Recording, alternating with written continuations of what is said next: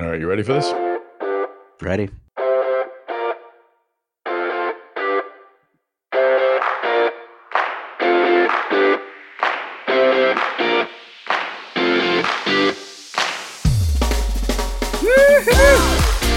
Hey everyone, this is Tom Salemi of Device Talks. Welcome back to the Device Talks Weekly Podcast, or of course, if this is your first time here, welcome. Thanks for joining us.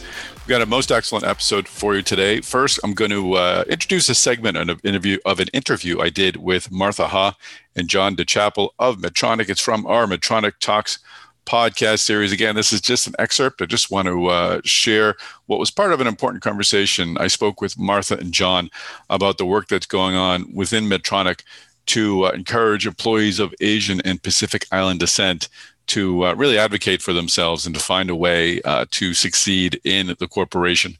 It's, I think, an important message. And if you want to hear the entire episode, please look for the Medtronic Talks podcast on the podcast channel that you're listening to this podcast on, or if you're on the website, devicetalks.com, listening to this, you can find Medtronic Talks there as well. But again, I wanted to share at least a bit of that conversation, and you can find the rest at Medtronic Talks. Later on, I'll speak with Josh Makower. Everyone knows Josh, or I think most people do. He is an innovator extraordinaire. He is going to be taking over at Stanford Biodesign, an effort he helped co-found with Paul Yock back in the 90s. Paul Yock is retiring. Josh is moving in to take over as director, and it seems like a perfect fit for someone who has spent his life just creating wonderful medical devices, but also teaching others to innovate, teaching others to create medical devices, and developing a system. And Josh explains why developing a system was important to him. So it was a fun conversation. Josh has some interesting roots or an interesting origin story, I'll say, into medtech. He'll share what inspired him initially to enter the sector. And it's a bit of a visual conversation. I'll try to share some of the images on social media. It was a lot of fun. So this is a great conversation. Thanks for pushing play and for joining us. Now I'd like to bring in my podcast partner, Chris Newmarker, executive editor of Life Sciences at Mass Device. Chris Newmarker, welcome back. Good to be here, Tom. Good to be here, man. Here we are. Godzilla and I missed you, Chris, didn't we, Godzilla? Aww. I mean, Sean probably had a good time with Godzilla, though, right? Godzilla was a little shy. He didn't come out for Sean, but Sean did a great job. Oh, Sean is a star in the making. He's more than ready to take over for us once we're, well, you know what happens to old people like us. So we win. That's right. we win. We're the big winners. That's so I got right. some big news, Chris. I know all of our podcast listeners want to hear this. You won the $1 million? Very important announcement. I did not win the Ohio vaccine. I learned I was ineligible because I don't live in Ohio. That would be tough. Doesn't seem fair. Yeah. But I found my car keys. You did. I did. Congratulations. There they are right here. Wow. Yeah. They're in my brown shorts all along. You know, it was a hot day. I'd forgotten, and I put it back up on the short shelf, and then I pulled the shorts down again a couple of days ago. Boom! Keys. Just like that. Just like that. But now I've got my Apple AirTag on it, so that shan't happen again, my friend. Now I'll be able to beep that into Discovery, so all is good. I've got to get one of those. I've had my moments where like I have a lot of things to do, and all of a sudden I can't find my keys. That's just the worst. They come in packs of 4, so there's one for every Newmarker. You can. Could you send me one, Tom? Ours have all been claimed. Please? 3 by me, 1 by my oldest son. They've all been claimed already. But all right, you've got a humdinger of a Newmarker's newsmaker. So let's get started on number 5. Got a good one. You know, number 5 ran in full on our sister site, Drug Discovery and Development, and you know, this is just an interesting story. I mean, the Wall Street Journal, kind of, broke the news, and other media outlets followed that there was a previously undisclosed U.S. intelligence report that revealed that there were 3 scientists in the Wuhan lab, the Wuhan Institute of Virology, became sick enough in November 2019 to seek hospital care. So interesting circumstances, and it's interesting too that none other than Scott Gottlieb, the former FDA administrator, saying, I think there's a lot of circumstantial evidence around this, but. Yeah, no, that certainly does add credence, and I think now is the time for us to really start pushing and delving into this origin story. I mean, obviously, other countries are still very much struggling with the virus, and we should help them through that. But now is the time to definitely dig a little deeper and find out what the story is behind there, because there are some gaps, right? Some questions.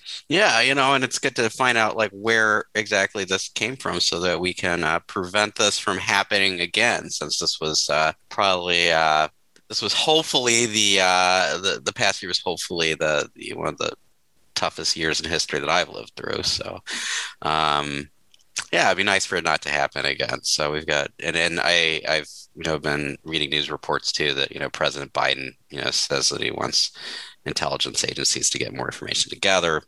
On the flip side, the Chinese government is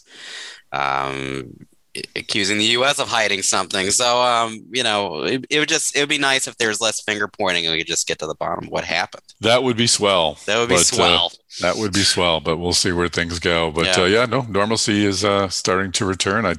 As I mentioned at the start, I had lunch with our colleague Marianne Cook today, and a networking lunch, and a representative from one of our fine sponsors, Finnegan. So it's great to sit outside in the shade. Wow. Share salad. Well, we didn't share a salad. We each had our own salads, but it was good to get out. All right, let's move into number 4 on the New Markets Newsmakers. Number 4 on the list, we've got Rapid Medical raising $50 million to support its minimally invasive stroke treatments. But this money raise comes on the heels of FDA clearing the company's Tigertriever revascularization device to treat ischemic stroke. So it includes intelligent control, like to help the neurointerventionalists better remove blood clots, restore blood flow to the brain. So I mean, this is just interesting technology. FDA cleared now, and the company's now raised $50 million to work on commercializing it. All right. Let us move on to number 3. Number 3 on the list, we've got iRhythm. iRhythm's on the list this time, and they've won an FDA clearances for like a next gen Zio monitor. Also won a clearance for some updated artificial intelligence capabilities with their Zio system, which is kind of this cardiac monitoring patch that detects AFib, kind of like it's supposed to be like a much better thing than the traditional Holter monitors that have been used in the past. So, able to, track, people for a longer period of time, hopefully, figure out better whether people have, have any AFib problems. So yeah, this is neat. They got a clearance to, for some, next gen technology. We of course had Mike Coyle, the CEO, on the podcast a few weeks ago. And iRhythm sort of represents the new dilemma for MedTech. We talked about it with Josh Makow, our guest on the podcast today. About 10 years ago, the FDA was the real hurdle. Now the FDA seems more amenable, but it's reimbursement that's becoming the real challenge. And that's what iRhythm is facing as well. So yeah, exactly. They've got here they are with getting an FDA clearance, but they're, wrangling with a regional Medicare administrator right now over pricing. And that pricing thing doesn't just affect them, but some other companies too that are active in this space. So yeah, it's not just like getting the regulatory approval these days. It's trying to get the stuff paid for. Hey, Device Talkers. On June 8th, we're going to have a Device Talks Tuesdays presentation by Elcom. I've got a quick conversation with Mike Goglia. Mike's the regional market manager in the Americas for Elcom Silicones. And the topic of the conversation is solving MedTech's challenges using medical grade silicone. So I asked Mike what the webinar will look like. Let's listen. The way we have the webinar broken out, it'll be 3 separate sections that discuss real case studies that are real life situations that occurred with our customers. Mm-hmm. And we truly try to have a consultative approach when we deal with our customer base. They might be looking for one solution, but we could have other options to offer them. Okay. So the first case study we'll go into would be it's around a global company that we have a relationship with that was looking to transfer technologies to another site. So we were able to tweak our formulations and actually make a better product for them in the end that worked in both of their locations. The second one was a customer had come to us with a problem looking for a better adhesive for one of their medical devices. They were leaning in one direction, and we actually steered them in another direction that fit within their current manufacturing process, and actually gave them a much faster cure time and much faster cycle time within their processing. And then the last bit we'll go into is more of an example about how we deal with our customers on the regulatory side with a medical device. Obviously, it's an ever-changing environment for our customer base, and we try to have expertise throughout the different zones we deal in, whether it be the Americas, Asia Pac, or Europe. And we have toxicologists on staff, we have regulatory personnel on staff. Okay, it's going to be a great conversation. Join us on June 8th at 11 a.m. It's going to be a special time, 11 a.m. on June 8th. Go to devicetalks.com to register. Martha Ha and John DeChapel, welcome to the podcast. Thanks, Tom. Hi, Tom. Martha, you're a first-time visitor. John, you are our first returning guest to the Medtronic Talks podcast. I think if you come on a third time, I have to get you a Screen Actors Guild card or something. I'm sure the unions will get involved. But it's great to have you back. John, we covered your background when you were on our first podcast. So Martha, I'm going to focus on you for a few minutes. Tell us a bit about how you came to be where you are at Medtronic, your Chief Privacy Officer. A little later, I'd love to learn exactly what you focus on, but take us way back. What's your background? So I was born, Tom, in Korea, actually, in Seoul, Korea. And my family moved to the United States, to the Chicagoland area when I was less than a year old. And as I was I was thinking about my history and making notes for this podcast, I started thinking back to my childhood. And I hope this is relevant because I was trying to remember specific instances of discrimination and racism that I may have faced growing up as a young Asian female on the streets of Chicago. And I remembered a fair amount of name calling. But then as I actually just sat with it, I remembered being taunted as a child. I remember kids, pulling their eyes into little slits and then laughing at me and pointing at me. One of the boys, actually, when I was in elementary school, challenged me to a fight. So, wow. Yeah. And for any reason other than you being you, or I guess I was intimidating. I don't know. Maybe I look different, or and for those of you who can't see me, I'm actually about 5'2", 110, and I was even smaller back then. So luckily we didn't fight, so that all ended up. But then I remember this one incident very clearly of going to a department store with my mom, and I remember these two boys following me as we went from department to department. And finally, when I was cornered, they started calling me names. They started teasing me. And to the point where I literally shrunk down to the ground and I hid underneath some clothes, under a rack of clothes. And I wanted to become invisible. I never told my mom or dad about this. I felt ashamed. Mm-hmm. I felt embarrassed. I felt helpless. And then from there, as I grew up, I guess I feel like there was less blatant racism and discrimination, but I'm also thinking that maybe I just became numb to it. Right. And I just started to ignore it.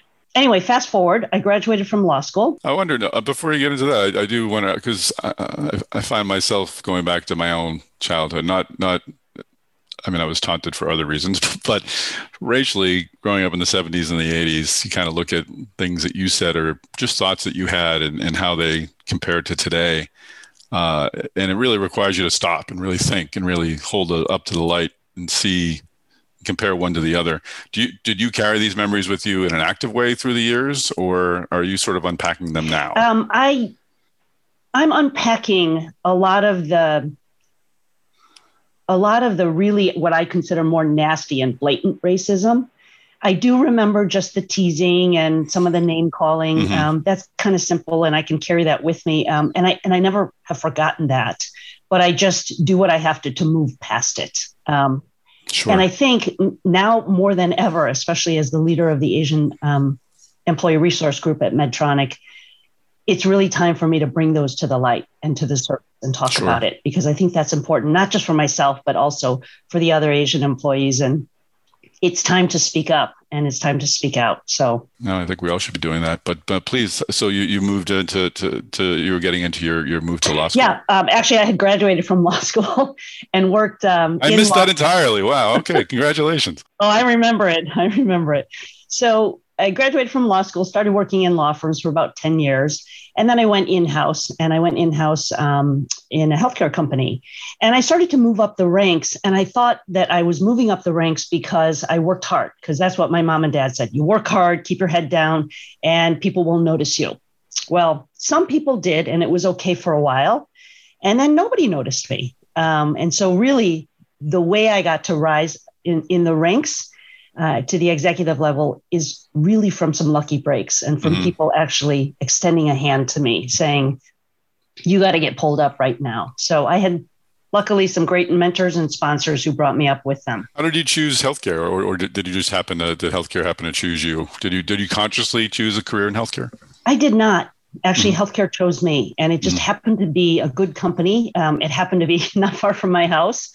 And I thought, hey, I can do this. It's a good cause. And so it worked out that way. Perfect. Great. So I joined Medtronic about 5 years ago, again, staying in healthcare. And I became the leader of the Asian ERG about 18 months ago.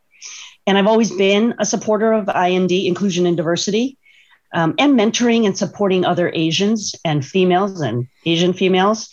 But I never really knew how or whether I could make a difference.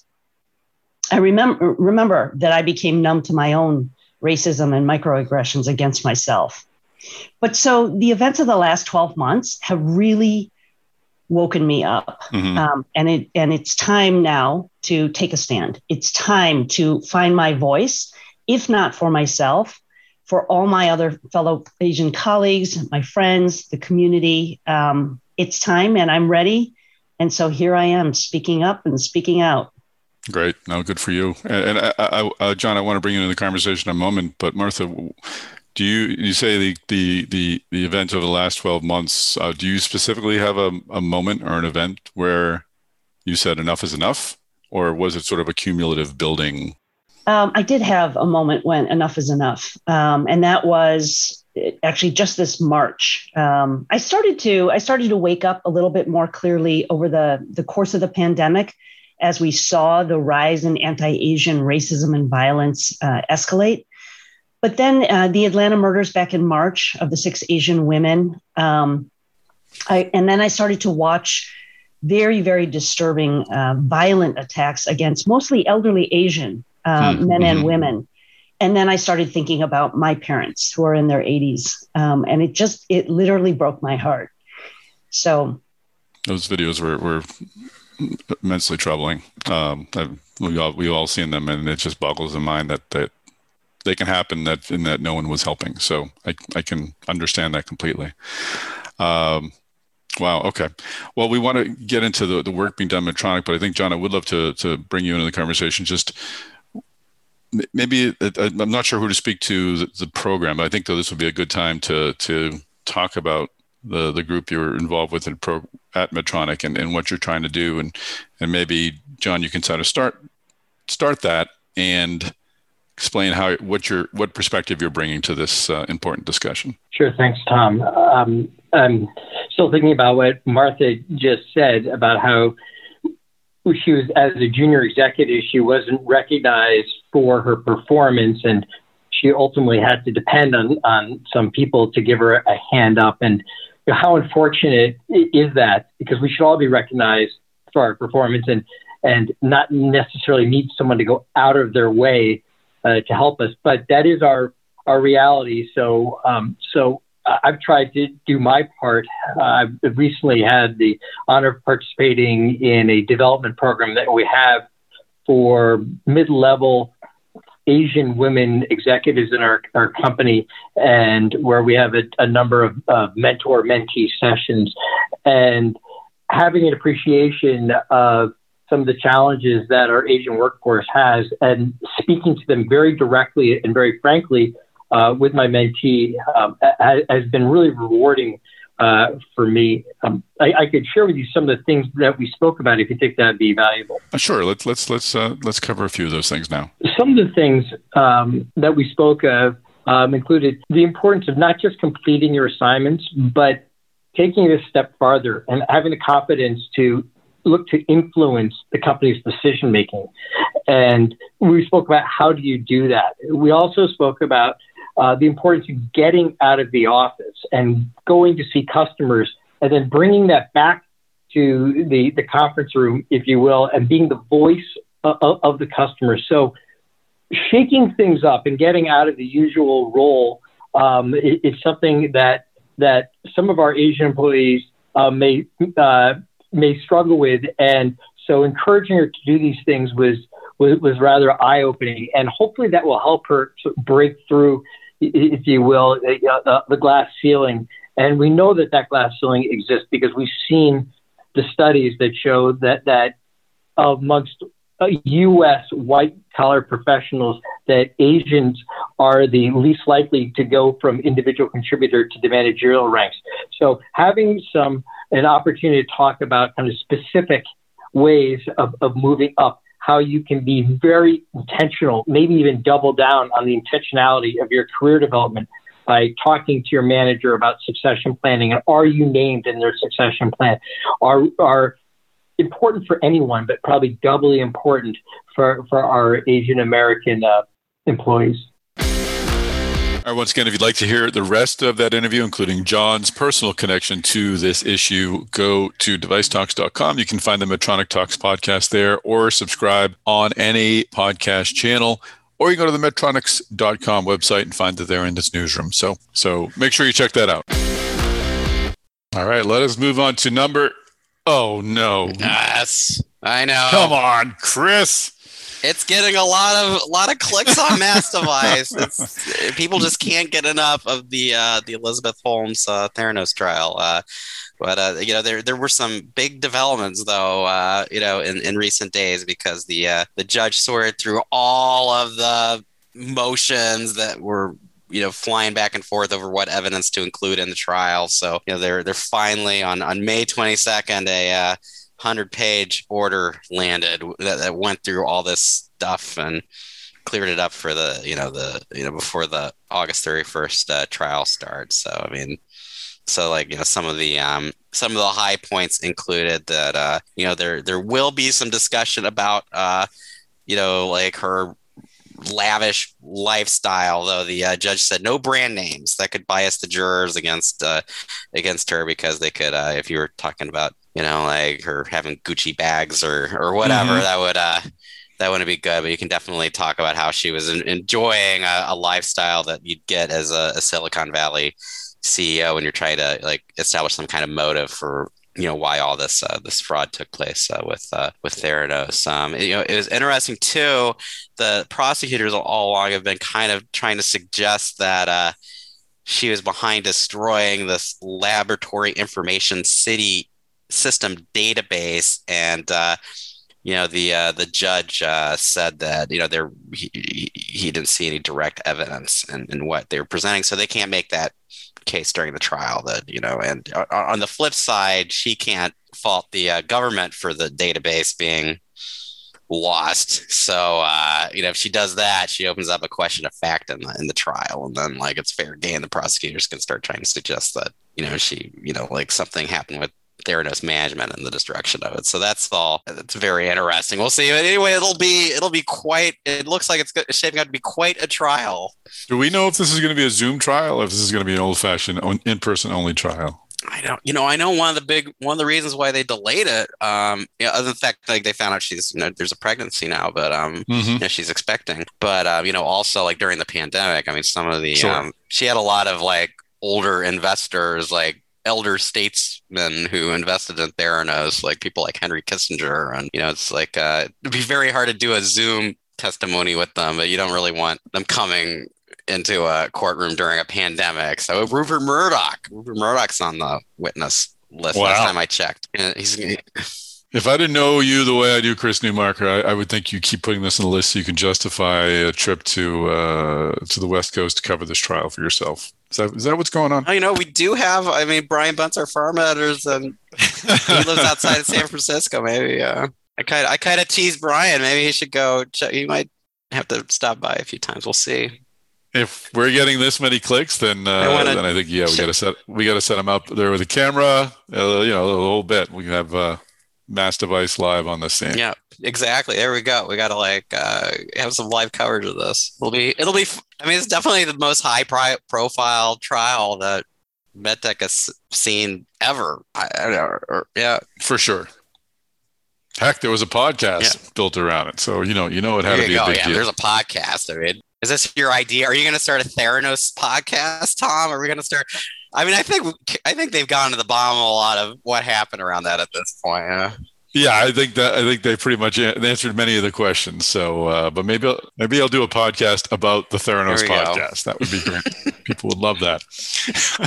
Number one on the Newmarker's Newsmakers. Number one on the list, just hot off the presses. Are there?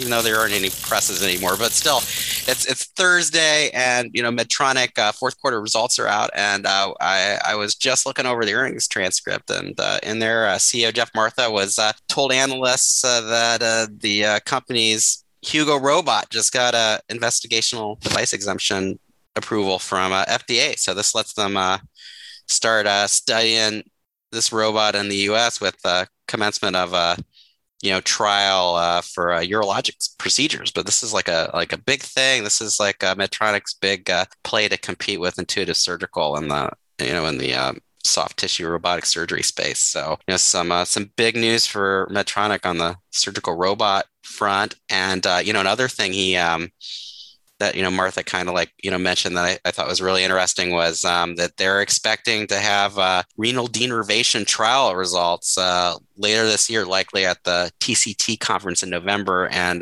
Martha said that he thought that those results are quote unquote likely to be one of the most highly anticipated events in medtech this year. Renal denervation had a big setback as a hypertension treatment about half a decade ago because Medtronic had a study that didn't meet, endpoints, but, since then they went back, they, started, sorting through factors that had, played a role in that, trial and, including trying to clear up confounding factors such as differing medication regimens and whatnot, patient compliance. And they're back and, gosh, if this study goes really well, renal denervation can really be back as kind of like this next big thing for medtech. The idea that high blood pressure is so hard for some people to control. If you really could kind of zap some of these nerves leading to the kidneys to regulate blood pressure, that would be very useful and a huge market. Sure. No, I've already shared my enthusiasm for renal denervation, and I'm certainly anticipating those results highly. And the IDE affords Medtronic the opportunity to begin its human clinical trials. Correct. IDE means you can ship out devices to study it. Exactly. All right. Well, great news. Well, great job, Chris Newmarker. It's an excellent list as always. Yeah, very good. Yeah, a lot of news going on. So much for slow summertime so far. Well, Josh Mackauer, welcome to the podcast. Thank you. Thanks for having me. It's great to connect with you again. We did a podcast on a different podcast a couple of years ago, and I thought of it this morning. There was an article in the Globe about WPI creating a prosthetic hand for a young woman who was in an accident. Reminded me that and I always ask this question to people coming on the podcast. I asked it then, I'll ask it now. What was I remember your inspiration for getting into medtech. It was the $6 million man. Exactly. You're right. Yeah. So and again, this article reminded me of that. And just tell us, what was it? That inspired everybody, but what was it that you saw that said, hey, you know what? That might be a career for me. I don't want to be the superhero. Yeah. I want to be Oscar Madison. Yeah. Well, I want to be the guy behind the guy. I'm going to show you something that I've never shared publicly in a podcast. So this is going to be fun. So this is a notebook from when I was probably 7 years old or something like that. Whoa. And being inspired by, the $6 million man. And I've wrote all my ideas in this notebook. That's the lungs, see? That's awesome. All the things that you could do. Like, here's the things that you could do. You could stimulate the heart with electricity. You were how old? I was like 7. Oh my God. Yeah. So like, and then I have all my ideas of the super things that people, what you could do to the body, and like if you stimulated various. So, that was my inspiration. And I mean, my parents had held on to this notebook, and like there's my network of how everything's connected in the body. And it's like, it shows you that like how impactful those kinds of things could be for kids, like that inspired my whole career. Like just I was totally fascinated with the idea that I can't even spell right here. It's the brain with electrodes in the brain. I mean, it's just like, so cool. Like I just dreamed about it. Like, wow, what could you do to improve health and people, the bionic man, make people better, like superpowers and, all that kind of stuff. And so that's where it started. That's outstanding. My first invention notebook right here. This is a 29 cent yellow paper notebook that would fit in your back pocket of your jeans. Did you remember that you had done that, or were you 20 something? Yes, I need to go to Medtronic and say, hey, I have the notebooks. I invented everything first. You got to get that over to Wilson Sonsini and get some court cases going. I think exactly. Right there. It's all been invented. I want that founder stock.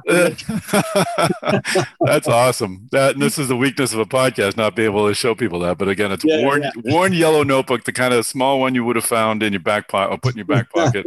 And it's got all these great drawings that young Josh did. And I'll correct myself, Oscar Goldman, not Oscar Madison. That Oscar Madison, of course, was The Odd Couple. Oscar Goldman was from $6 Million Man. So before anyone shuts the podcast off and writes me a nasty email. Well, that backs up your story then. That's not just that's not just a tale. So you went into the engineering field. Just walk us through your path to where you currently are. The thumbnail, I got a mechanical engineering sort of biomedical and emphasis from MIT, worked on electrodes that attach to nerves and stuff like that as my thesis at MIT. But instead of pursuing biomedical engineering pathway, I wanted to do traditional medicine because I wanted to understand how doctors think. And really, I wanted to get closer to patient care, and biomedical engineering seemed like more theoretical and more, analytical. And I wanted to get my hands dirty. I wanted to really understand how patients are treated and real disease. So I went to medical school at NYU, and I got that, and that was, it was right in the middle of the AIDS crisis. So there was a lot of stuff going on. And then as I began to, finish my training at NYU, that's where I was like, I don't know if I want to go practice medicine. I really want to build technologies for doctors to use. Was that ever a possibility? Was it a possible path? Yeah, it was. I wish I had role models like Tom Fogarty or maybe Paul Yock or people like that. In the East Coast, I didn't even know those names, really. I didn't have anybody who is doing both. And all I saw was doctors who were immersed and totally busy and had no time to do anything else other than treating patients. And I was like, you know what? I like the patient care piece. It's actually really rewarding and fulfilling, but I wanted to get involved in innovation sooner. So I thought that by going to a company, I could be part of a product development effort that would develop new technologies for treating disease. And that's what I wanted to do. So that's why I went into industry. And I went to Pfizer Medical Devices at the time. Pfizer had a big $2 billion medical device business at the time, which comprised of orthopedic business, cardiology business, lasers, all sorts of things, urology.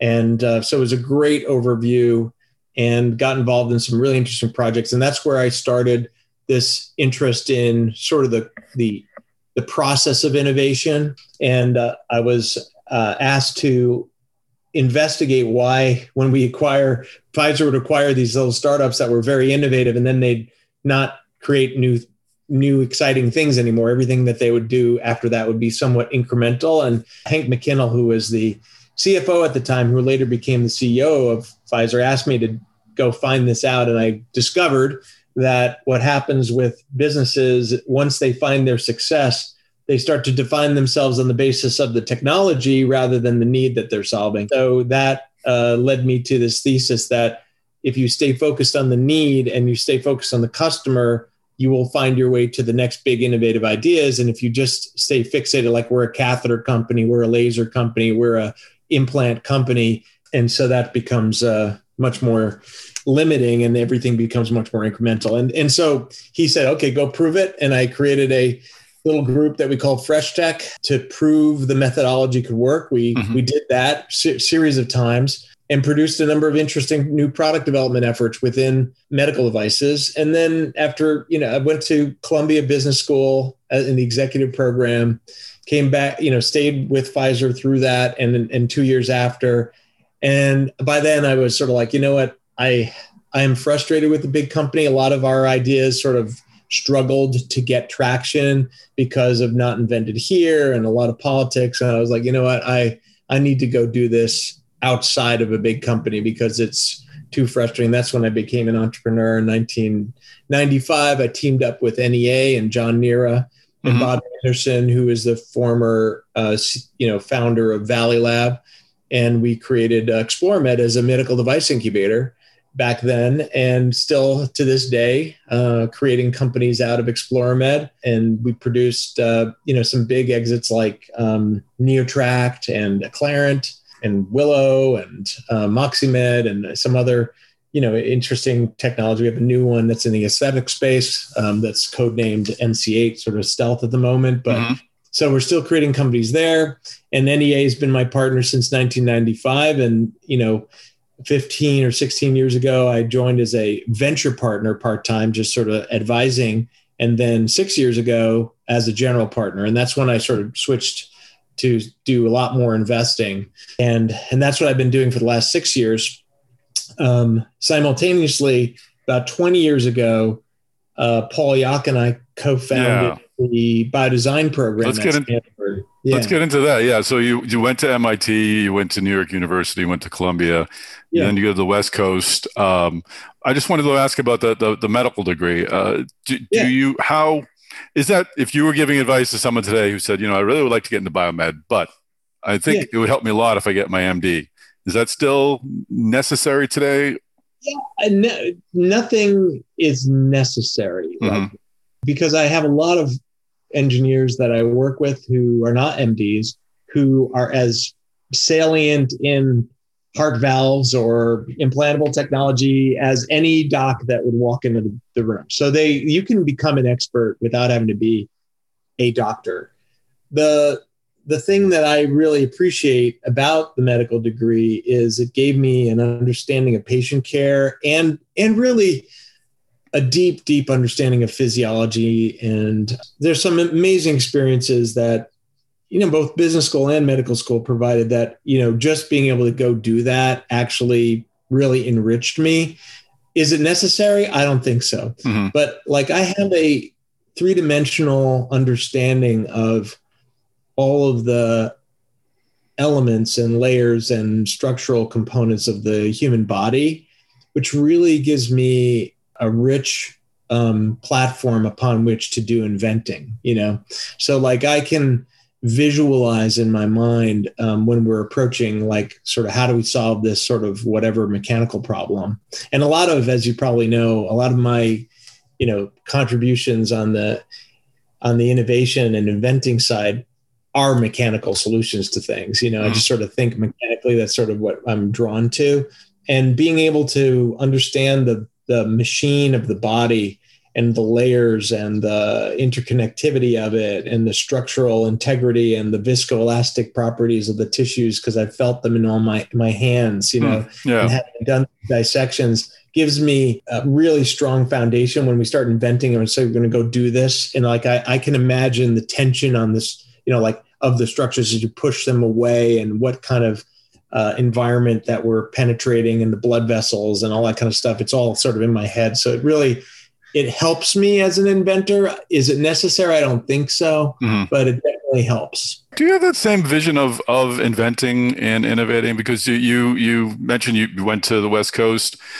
you co-created ExploreMed, and then we'll get to talk more about Stanford Biodesign later, co-created Stanford Biodesign. I mean, you were really giving almost, I don't know, like you're either a good entrepreneur, you have the how do you don't, but there was no way to do it, but you were helping to create a way to do it. Yeah. Yeah. And, when I was in engineering school, I mean, the bottom line is I can't understand anything that's complex. Actually, for me to understand it, I just have to break it down into step one, well, put your shoes on. Step two, walk out of your room. I mean, so, it's like I have to think of things sound like my 12-year-old. And even when I was like a TA or, I TA'd system dynamics at MIT, and I broke it all down into steps. Like for me, it was just what are the steps? And so I naturally approach things in sort of system thinking, which is there's a process, there's a one box and an arrow, and there's another box, and what are the steps, and try to abstract it a little bit and say step away from it, how would I approach this, and let me break that. And as I solve problems that way too, just sort of okay, you got this big thing and it's disease, what's going on, and can we think of the steps? So it's just a natural way I approach things, mostly because I can't understand anything that's too complex. So I need to break it down into simple steps. And what's nice about that is once you do that, it's easy to communicate and teach others to do the same thing. So it helps me. And if I can explain it in simple steps to you, you can do it. So does Stanford Biodesign happen without ExploreMed? Did ExploreMed kind of give you we've kind of figured it out. Now we can teach it to other people? What I would say is my experience at Pfizer Fresh Tech, where we first pioneered these things and we iterated. Josh is reaching back into his bookcase again. Let's see what other treasure trove he pulls out. This is from 1994. It's American Medical Systems. American Medical Systems, which was a Pfizer division at the time. Mm-hmm. And we used the Fresh Tech, now called the biodesign process, to create new ideas in urology for AMS. And the steps are simple and they have not changed. Wow, really? Yeah. They're pretty much the same steps of need finding, need specification, inventing to a need spec, then screening those ideas against the need criteria for the ones that work the best. Is that a formula for innovating in any industry, or is that only work in biomed? Nope. Any industry. Mm-hmm. If you're trying to solve a problem, I think if you're an artist creating art, you don't use that method. But if you're trying to solve problems, this is the way to do it. I mean, and believe it or not, this is controversial in some circles here in the Valley. Oh, really? I won't mention any big company names that, are in my backyard here, but some of them believe that you just make stuff, throw it out there, and if people like it, people like it. And, and it's a winner. And if people don't like it, then, just kill it.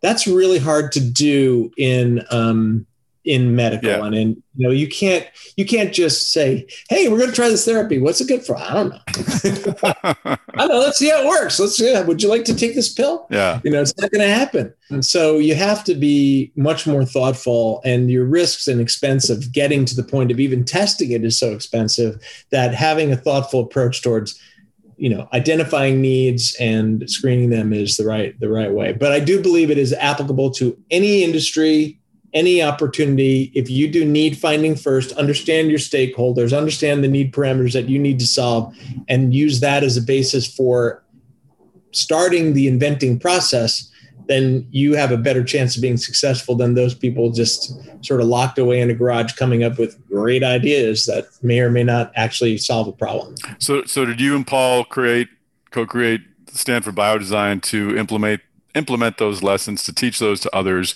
Yes. And how has it worked in your opinion? Has it changed at all? Have you had to update that philosophy from what you've seen? What's the experience been like? And we can talk a bit about your taking it over again for Paul in a bit. ExploreMed was an opportunity to do it in an incubator that had some specific goals, which were really NEA's goals for what types of technologies they wanted to back and how big and how significant. So that was like the types of things that we would pursue was pretty much coned down to the things that would fit NEA's investment practice. When we went to Stanford, it blew open wide the doors of what would be. I mean, you could have an outcome of the biodesign process to be a new research project. It didn't have to be a company. It didn't have to be a product. It could just be, hey, we really understand this problem now. Now let's do some basic research and figure it out. So it could be anything from a new product or technology or drug or something all the way over to a interesting new avenue of research where you now really understand what you need to solve. And let's understand more about the system so we can invent to it. So it's really opened it all up. And it has been really impactful. A number of layers. First of all, we've graduated like 185 fellows who are the folks that go through the intense program. I don't know it's tens of thousands of students have gone through the biodesign training at Stanford in the graduate classes. And then globally, our textbook has been picked up across the world. Literally, universities across the United States and the world use our textbook to train students on innovating in medical technology. So the ideas, they're simple, they're really simple, but they've been transferable across many cultures. It's cool. Do you have any kind of direct affiliation with them, or do they just buy the textbook and kind of take it from there? I think there's about eight programs with a direct affiliation where we collaborated with them on a faculty or resources basis. And I'm going to guess like 100 that just use our textbook and, do sort of their own thing. So what impact has that had on biomedical innovation? Are you seeing a corresponding surge because there's so many people who are now skilled in the art or the science of creating new medical devices? I mean, it's hard. I haven't measured it. Yeah. It's interesting to measure. Maybe once I get into Stanford, I'll try to think about how do we actually measure the actual impact of it. But I do constantly come across founders and students and, of the biodesign teachings, whether they got it at Stanford or elsewhere, that sort of identify the textbook as being really useful for them. I think it would be a very interesting survey at some point to do. It would be. But I haven't done it. I mean, I do think, and maybe it's just we're more connected now, but I do see a lot of innovative companies or ideas coming from somewhere other than the big three pockets, West Coast, Minnesota, Massachusetts. Whether they have the infrastructure or the ecosystem to support them and to be companies is a different story, but innovation is happening in a lot of different places as a result. How has the venture world kind of changed over that time? I mean, you work closely and still do. You're still working with NEA, but it's a lot different than it was when you started Stanford Biodesign. Is it better than it was? Is it worse than it was? I don't want to say better or worse. More supportive, less supportive?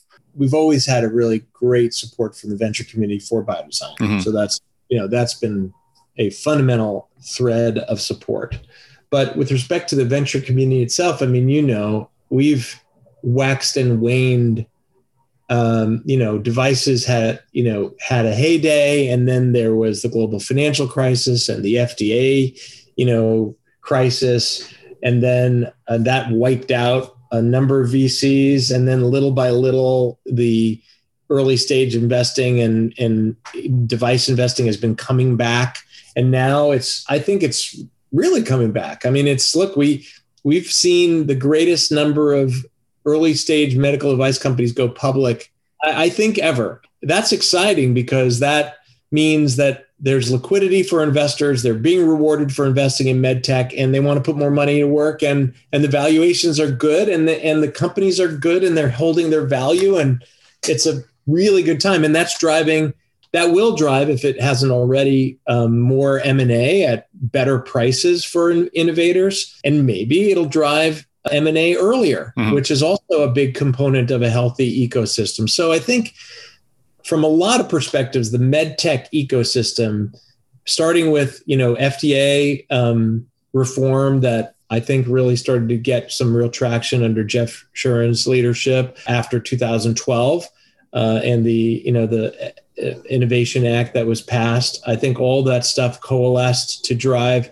the real value that we're seeing today in med tech. So I think we're in an upswing. MedTech is definitely delivering on returns, delivering on value for patients, and you're seeing a lot of people enter the field. So it's nice to see a lot of young people. I remember there was a period of time where you look across an audience of MedTech executives, and there's a lot of gray hair in the audience. And I think it's nice to see younger people entering the field with a lot of enthusiasm and ideas. So I used to be one of the younger people in the audience. I remember back in the day. No more. Let's talk about the FDA just a bit, because you did, we talked with Kwame Elmer from UCLA. They're revisiting your study or your survey of the FDA that was done 10 years ago, a little over 10 years ago. Why did you talk a bit about that study? Why did you put it together, and how would you define the impact that it had? Yeah. Well, look, at the time, if folks aren't listening, remember 2008 was a tough time for everyone, but really tough for MedTech. We had the perfect storm of issues. We had the global financial crisis, which was devastating. So access to capital was difficult. But what made it worse was, as investors started to consider, well, where am I going to put my money now? We kept on having come back to our investors and say, I know we said that we were going to be a 510K, but the FDA just decided to PMA. Oh, and by the way, they're not being clear as to what the objectives are for the study. No, in fact, we can't get a study approved because the reviewers, they're not getting back to us, and there's delays, and they're turning over, and all that stuff that was going on at the time was a true disaster for innovation and for patients. And we were in, offices in Washington at both sides of the aisle and the White House, and saying, this is a big problem. And what we heard back was, you guys are whining a lot, but we have an equally loud group over here whining that, oh, it's too easy on you. The FDA's let you get away with all sorts of stuff. Your devices are dangerous. What's this 510K thing? It sounds like a free pass. They just didn't understand what the real truth was. And finally, I will say it was Anna Eshoo in a meeting that we had with her. She just sort of, in a very direct way, said, guys, I don't want to hear any more about this unless you bring some data. Bring some data. I'm not listening to whining anymore. I hear you don't like it. I hear, bring some data and we'll have a discussion. But until you have data, your opinion is as good as the next person who comes in who's on the other side of the issue. And I thought that was a very, very valuable input. And so say, okay, let's go get the data. And, I had just sold Acclarent and felt like I had achieved some degree of success. And a lot of my colleagues at the time, because FDA was being very aggressive against companies, people were very afraid. People were afraid to speak out. People were afraid to be named in articles or even to show up at Congress and be named. So it was like, you know what? I've been fortunate. It's time to give back. And I basically stuck my neck out and said, all right, I'll do the study and I'll go to Washington and I'll tell the story. And so basically it was a small group. It was this medical student and Lyndon N from Stanford and myself basically did this 200 or so medical device study where we asked our colleagues to share things that they wouldn't want to share with anybody. We got precise data as to what they spent over what phase of their development, how long things took with FDA, and what their feedback was, and how long things took, and what it used to take, and we took a sample of companies that went through earlier and samples that went through later, and we were able to compare how things have gotten worse and how expensive it was, and all that data we basically brought back for use in the debate, and it was very effective. And interestingly, I found out later that Jeff had commissioned a similar study just from the FDA side, which internally validated all of our findings. Interesting. Yeah. So I think he also knew that this needed to be changed. And so, while it seemed like, externally, maybe people thought we were adversaries, I think in the end, we became partners and realizing that what we need to do for patients and what we need to do for safety is to have a set of parameters that are predictable, and predictability and reasonability and risk benefit or benefit risk as part of the equation needs to be there. And a lot of the things that got signed into law were those innovations that were developed through the partnership with FDA and industry, and Mark Leahy at MDMA and AdvaMed and NVCA all collaborated, and the local groups, Life Science Alley, and everybody pulled together for this, and it was a great collective team effort with a lot of people involved, and we were successful in establishing and really putting the FDA issue. I mean, it's not perfect, but it's much, much better, and it's much more productive. And it's not, the review isn't less stringent. It's just the expectations are clearer. Is that right? Yeah. I mean, exactly. I mean, it's still hard. Yeah. I mean, the bar is high, and it's a little variable depending on which division, which reviewer. There's a lot of variability. That's one of the issues that I think we still have yet to solve. I think there could be some uniformity and some training across the group to make the experience of going through as an applicant more uniform, like it is in the patent office. I think it's somewhat uniform there, but we're a light years better than the way it was in 2008. And are you collaborating at all, or what's your feelings about the UCLA sort of redoing this survey or a version of it? They've been very kind. We've been in touch. I've sort of suggested that FDA, redoing the study is more academic than necessary right now, but that there's other things that I would look at, like reimbursement and, like that's, if you were to poll 200 medical device executives right now and say, what's their biggest challenge? It's reimbursement. Yeah. It's not FDA, actually. Right. Some would complain about FDA, and there's still reason to complain about certain things. But the big issue is, how do you get your devices paid? The whole process from coding and coverage and payment is so rigid and difficult and opaque. It's a lot like the way FDA was back in 2008. So that's the big issue. And I hope they'll take my advice and focus more on that than necessarily repeat this extensive study that we did on regulatory, because that's, it would be interesting, but more like, hey, yeah, things really improved. Nice thing to do, but I think more impactful would be to say, what can we do to demonstrate that a reimbursement needs to be solved to improve patient access and enhance innovation? That's probably where I'd focus. That's a great point. I mean, I remember Emphasis back in the day, and I talked to iRhythm recently for the podcast, and the energy is very much the same. I know we're taking a lot of your time. Get a few more minutes. Just I'm curious talk about your role. You've been a general partner at NEA for the past 5 years or so. You're taking over for your co-founder, Paul Yock at Stanford Biodesign. I know there's a lot of excitement around that. What are the next 2 years look like for you in terms of where you'd be focusing your time, and what are your plans for Stanford? I'll still have my fingers in my three main pies, which are Stanford, NEA, and ExploraMed. So I'll still be creating new companies through ExploraMed, still a part of the NEA team, but I'm stepping down to special partner. So I'm not going to have the fiduciary responsibility or time requirement that a general partner requires, but I'll still be a part of the med device investing team there. But my main full-time effort will be Stanford. And my goals are to maintain the good things that Stanford Biodesign does, trying to advance diversity in med tech, undergraduate and graduate student classes, the executive programs where we train executives from major multinational companies, and the fellowship program and the innovators workbench and all that stuff. We're going to continue all the good stuff.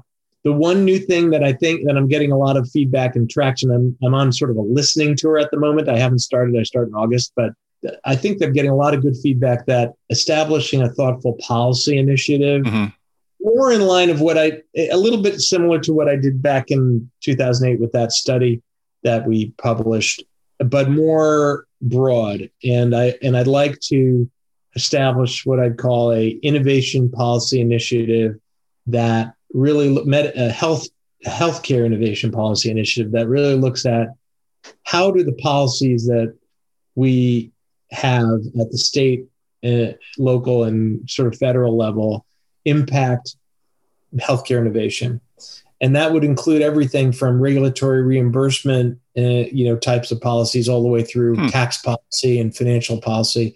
And I'm interested in asking some of those questions and developing some hopefully thoughtful guidelines and insights that could be used by policymakers to make sure that, that when the next pandemic comes, that we have a ready and available set of technologies and innovators ready to respond to the challenge. We just saved the world with medical innovation because of all the investment that had existed prior to this event coming. Imagine if we were starting from scratch with, RNA vaccines from the get-go. No way. We would still be in hell. But the fact that innovation ecosystem was so thriving and was able to rise to the challenge is actually a credit to policies that were put in place and that we've been living with. So we have a golden goose here. Let's make sure we don't kill it with policies that might inadvertently damage that ability. So that's what I'm interested in evaluating. Yeah. It's a new role for Stanford. I mean, less academic and more leadership and policy. Yeah, I think, we're not going to lobby. There's a rule against lobbying at the Stanford level, but I think what our goal is to really just, with an academic overlay, of course, we're going to approach it in a peer-reviewed fashion with a lot of collaboration. We're going to do it in a way that we're going to provide that data and thoughtful analysis, and we'll let policymakers and other industry groups take that data and use it in hopefully a thoughtful way based on the insights that we're able to provide. That's great. Well, obviously, I'm a fan of amplifying MedTech's voice, so I think that'll certainly help. Josh, it's been a lot of fun. Thank you for the time and for joining us in the podcast. Thank you so much. Thanks for inviting me. Really appreciate it. All right, it was great to hear from Josh Makower. Chris Newmarker, now is the time when we beg for social media followers. You begin. You go first. Oh, you can find me on LinkedIn. You can find me on Twitter. Just Chris Newmarker. Just like a new marker. All right, and I am on Twitter at MedTechTom. You can find me on LinkedIn, Tom Salemi. And please do tag Chris and myself when you share this podcast on your social media channels. We'd love to be part of that conversation. So that is a wrap. Thanks for joining us on this episode of the Device Talks Weekly Podcast. Once again, don't forget to subscribe. You can do that on any of the major podcast channels. And you can also, of course, find the Medtronic Talks podcast that we gave you a little snippet of today.